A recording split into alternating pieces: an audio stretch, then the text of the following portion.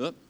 Yep, there we are. Evening. My name's Luke, and tonight's Bible reading is coming from John 2, verse 13 through to 25. Awesome. So, when it was almost time for the Jewish Passover, Jesus went up to Jerusalem. In the temple courts, he found people selling cattle, sheep, and doves, and others sitting at tables exchanging money. So he made a whip out of cords and drove all from the temple courts, both sheep and cattle. He scattered the coins of the money changers and overturned the tables. To those who sold doves, he said, "Get these out of here. Stop turning my Father's house into a market." His disciples remembered that it is written, "Zeal for your house will consume me." The Jews responded to him, "What sign can you show us to prove your authority to do all this?" Jesus answered, "Destroy this temple, and I will raise it again in 3 days." They replied, "It has taken 46 years to build the temple, and you are going to raise it again in 3 days?" But the temple he had spoken of was his body. After he was raised from the dead, his disciples recalled what he had said. Then they believed the scripture and the words that Jesus had spoken. Now, while he was in Jerusalem at the Passover festival, many people saw the signs that he was performing and believed in his name. But Jesus would not entrust himself to them, for he knew all people. He did not need any testimony about mankind, for he knew what was in each person. Amen. Thanks so much, Luke, for sharing that with you. I'll just grab a few things and then we'll make this happen, hey? Just talk amongst yourselves.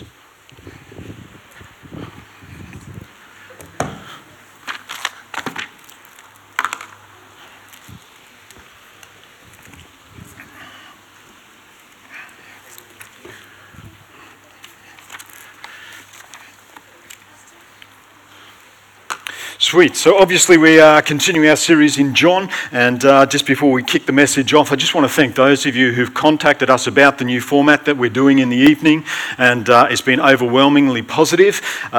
This isn't hard and fast, it's not set in concrete, but I think we will settle for something similar to what we're doing at the moment, so I do appreciate feedback and suggestions on how we can tweak things and improve things so that this is an engaging time for you. So we're going to be trialling this for the next couple of months, and we'll see what we do from there. In John 1 last week, we touched on one of the things that Jesus had said to his disciples, and particularly to Nathanael.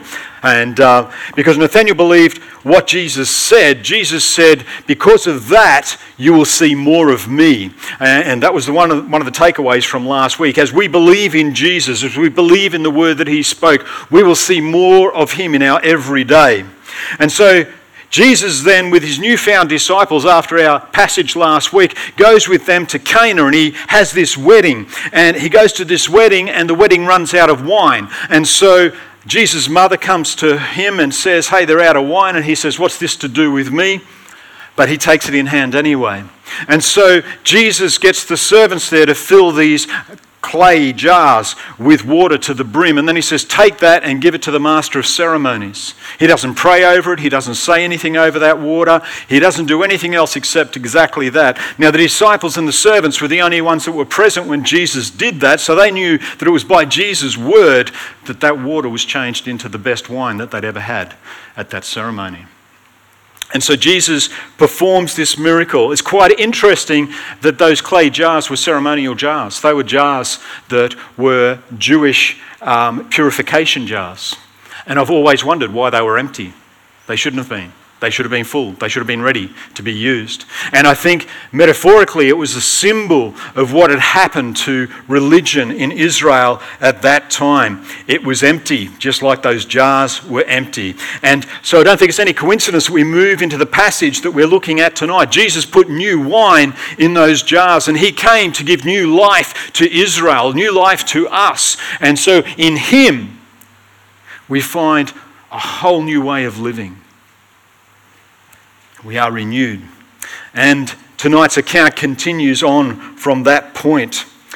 And Jesus would have attended the feasts and the temple throughout his life.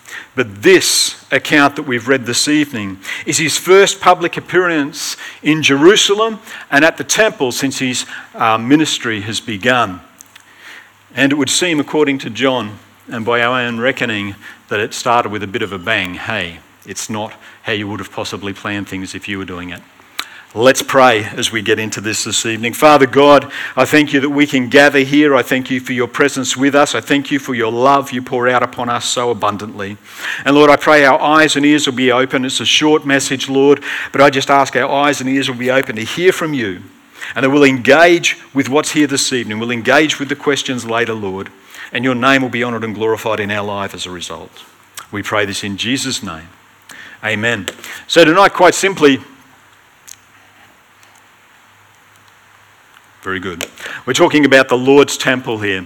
And of course, the temple that Jesus is at, but also Jesus as the temple and us as his temple as Christians as well. So when we compare these gospel accounts, we see that John has this cleansing occurring at the beginning of Jesus' ministry. In the other gospel accounts, it's actually at the end of the ministry. And there's a whole heap of back and forwards about what this means and everything like that.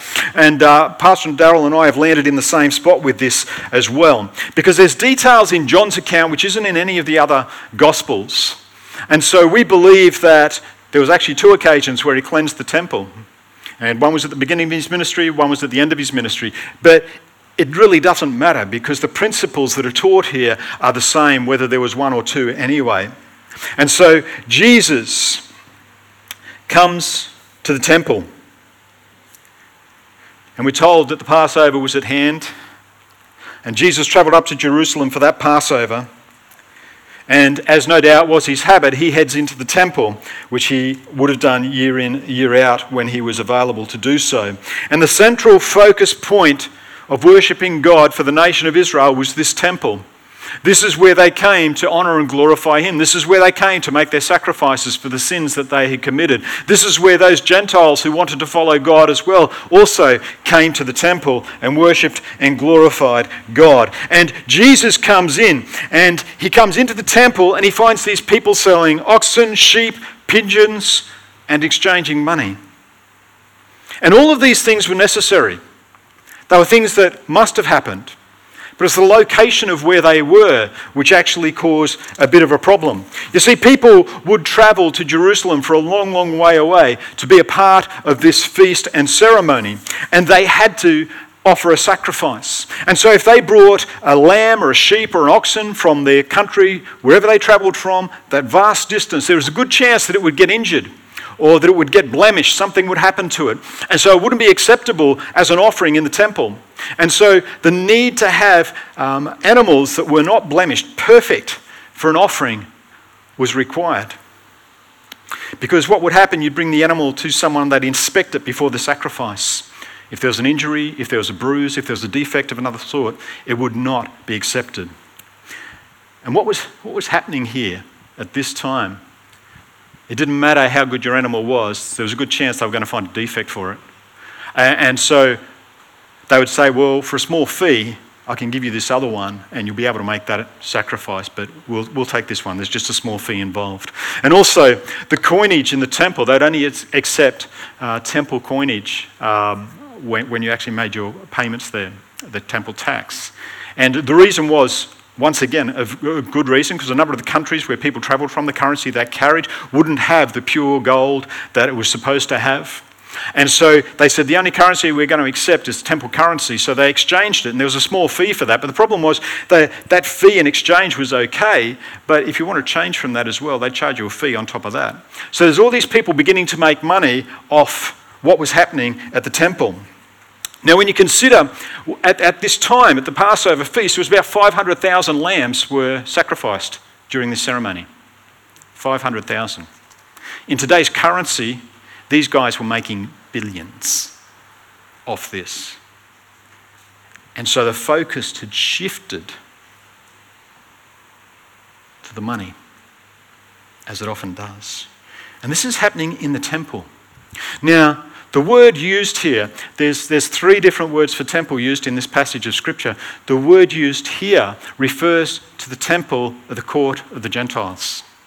Now, you may not know what is supposed to be happening in the court of the Gentiles, but this is the only place the Gentiles could come and worship God. This is the only place they were permitted to come and worship God. And could you imagine coming in to pray to God, to have a moment of silence just to petition him, to praise him, to worship him. And there's all these bleating sheep or lowing cattle, birds tweetering, money changing hands, people rushing around, the smell of urine and manure and everything like that in your place of worship. I don't think we'd be too happy if that happened right here. But this is what was happening. And Jesus comes in and he sees this.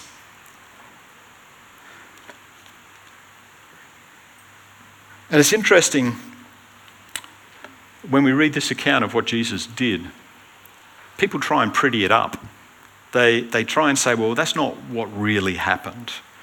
But when we read this, it's quite striking, isn't it? Is this godly? The Bible says Jesus made a whip. The Bible says that. The Bible says he drove them all out of the temple.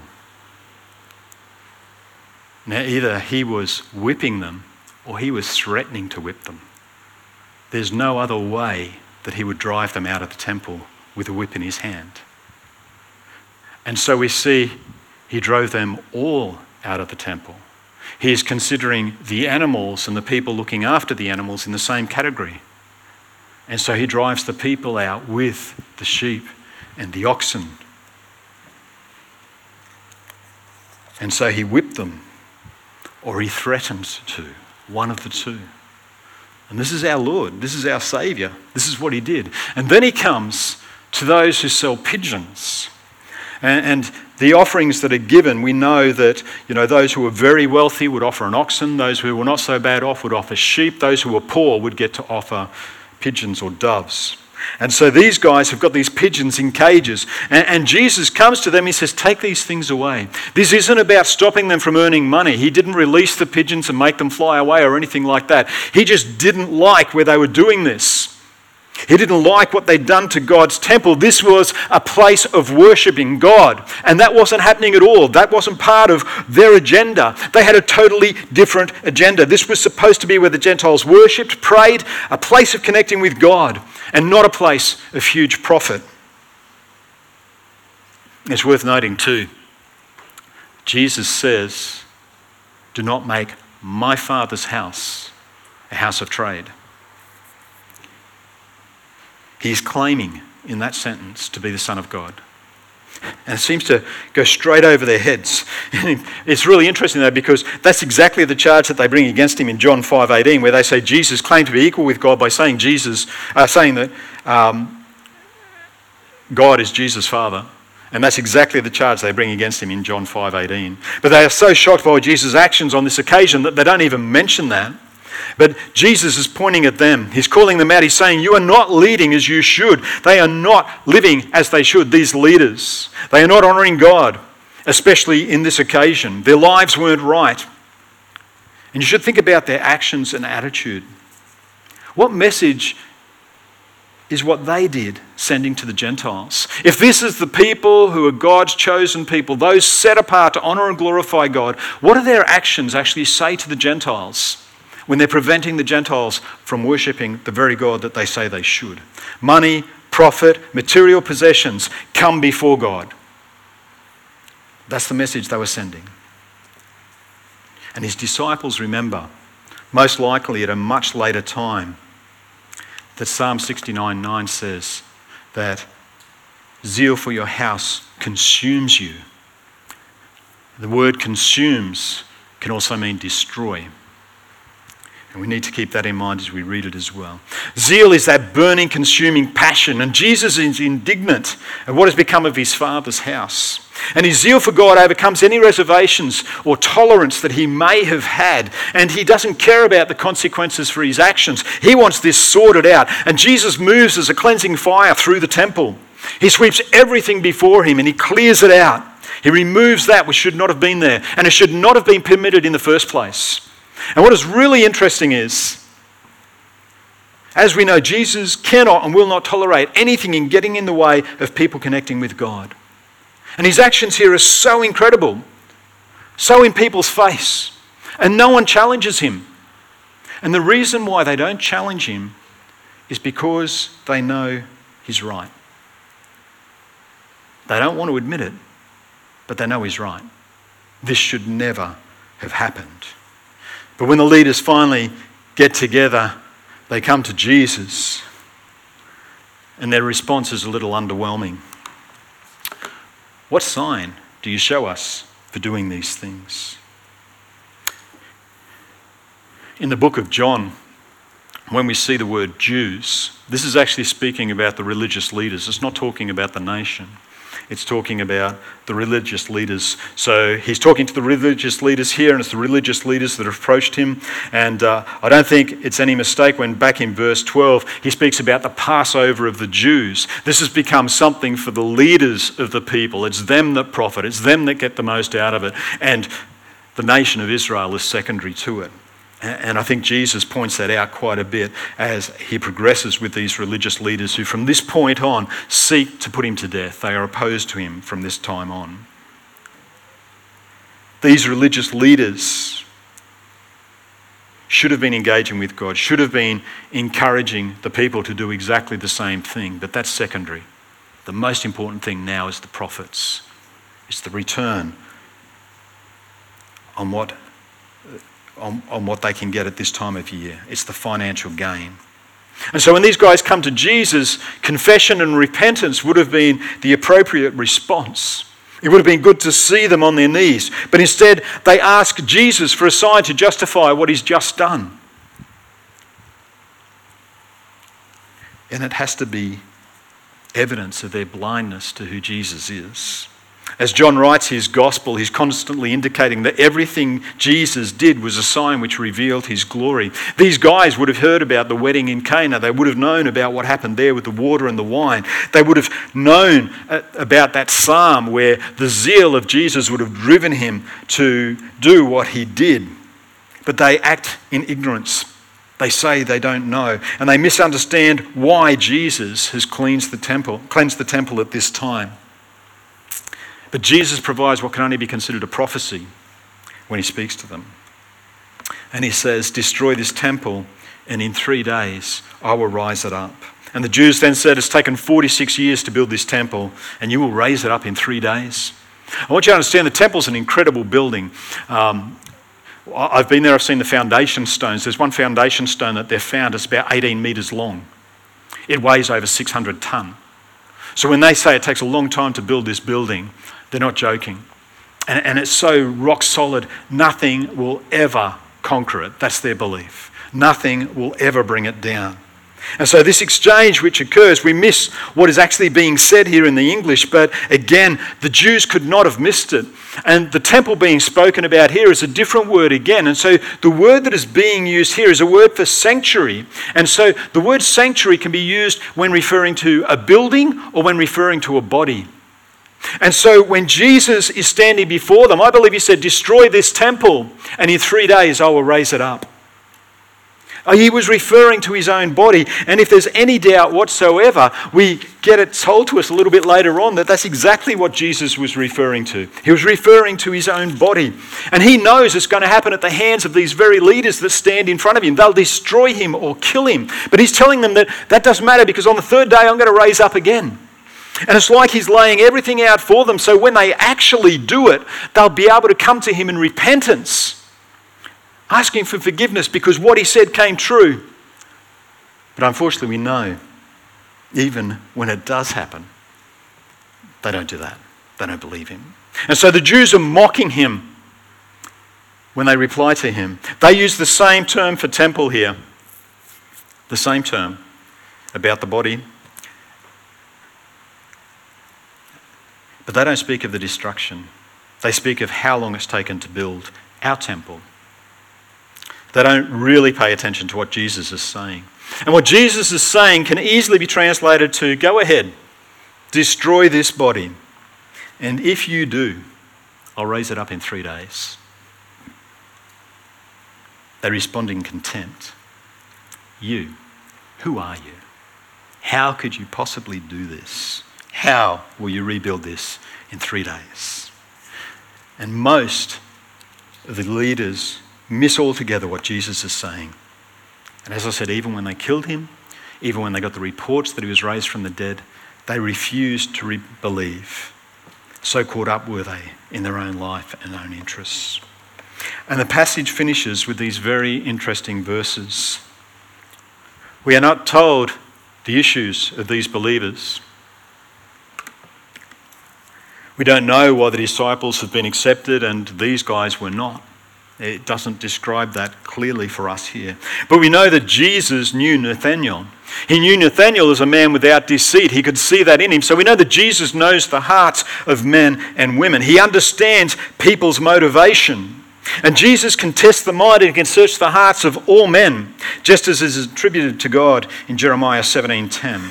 So we can safely say these believers appeared to follow Jesus. They appeared to be submitted to him, just as the disciples were, but their hearts were not with him. It wasn't a genuine commitment. And we know a little bit later on that so many turned away because what Jesus taught them was too hard for them to take.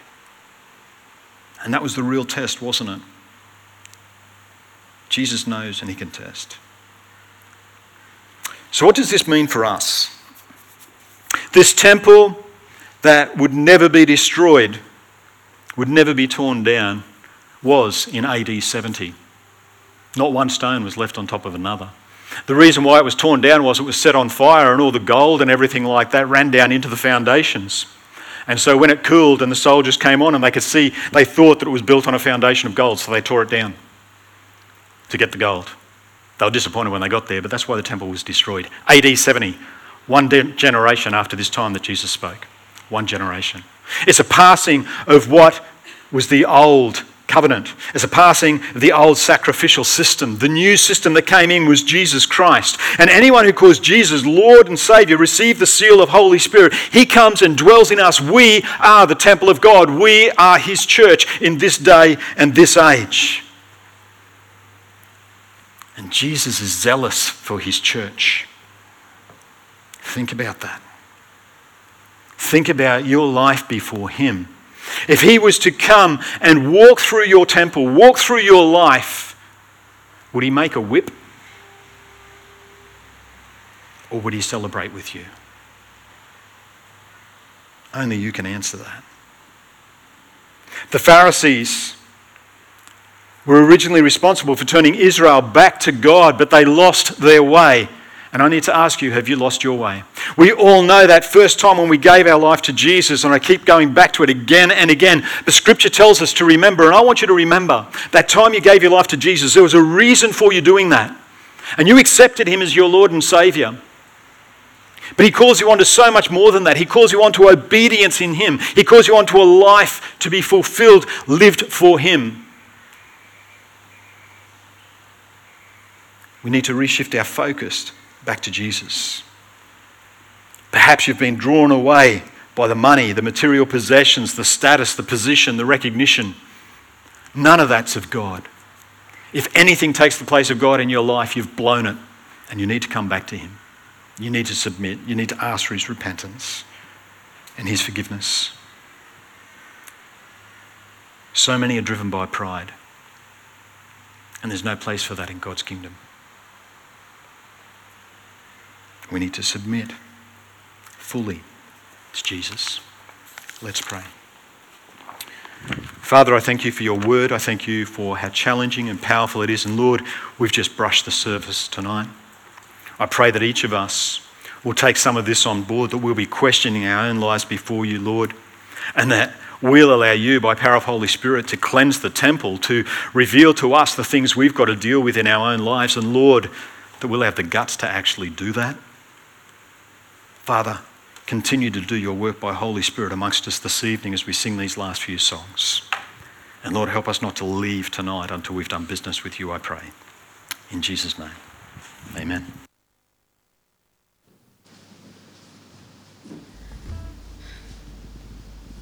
Let's stand together.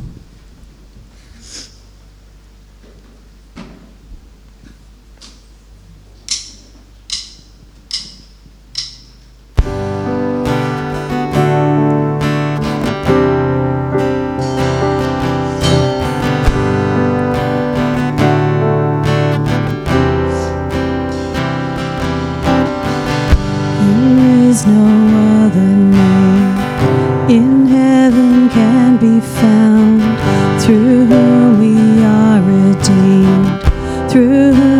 grace abounds. No other name can save but Jesus Christ our Lord.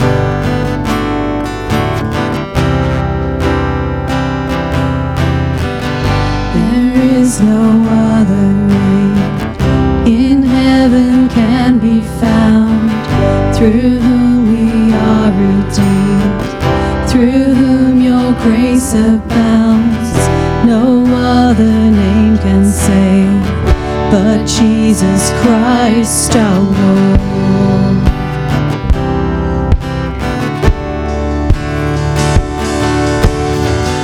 My joy and sorrows, tears, my strength to cast out fears, no other name but Jesus, Jesus, my hope in darkest night, my broken soul's delight, no other name but Jesus, Jesus.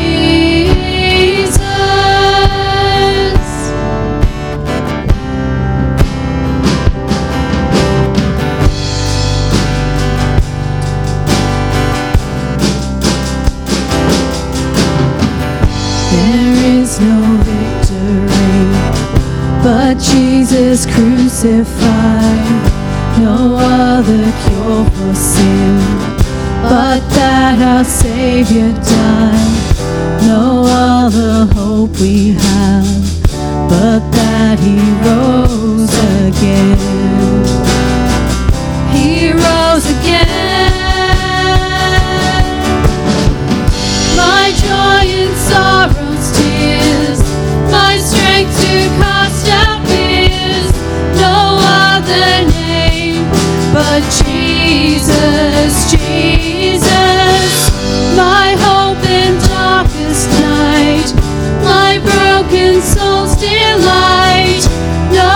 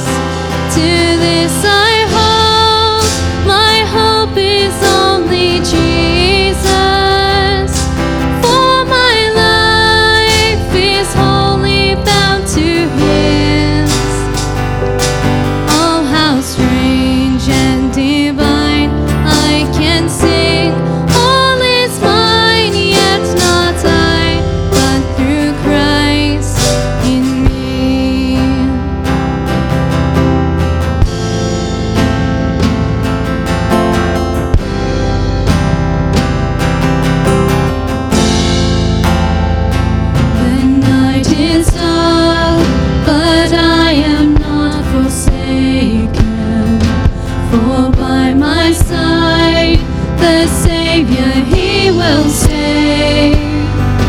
I labor on in weakness and rejoicing, for in my need His power is displayed.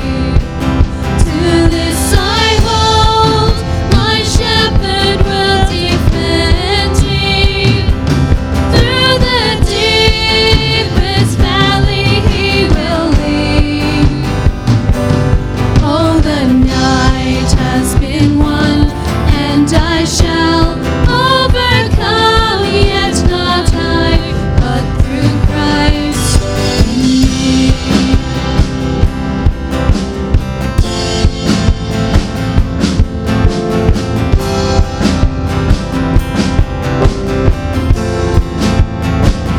No fate I dread, I know I am forgiven. The future sure, the price it has been paid. For Jesus bled and suffered for my pardon, and He was raised to overthrow the grave. To this I hold, my sin has been defeated. Jesus now and ever is my plea. Oh, the chains are released, I can see I am free, yet not I, but through Christ in me.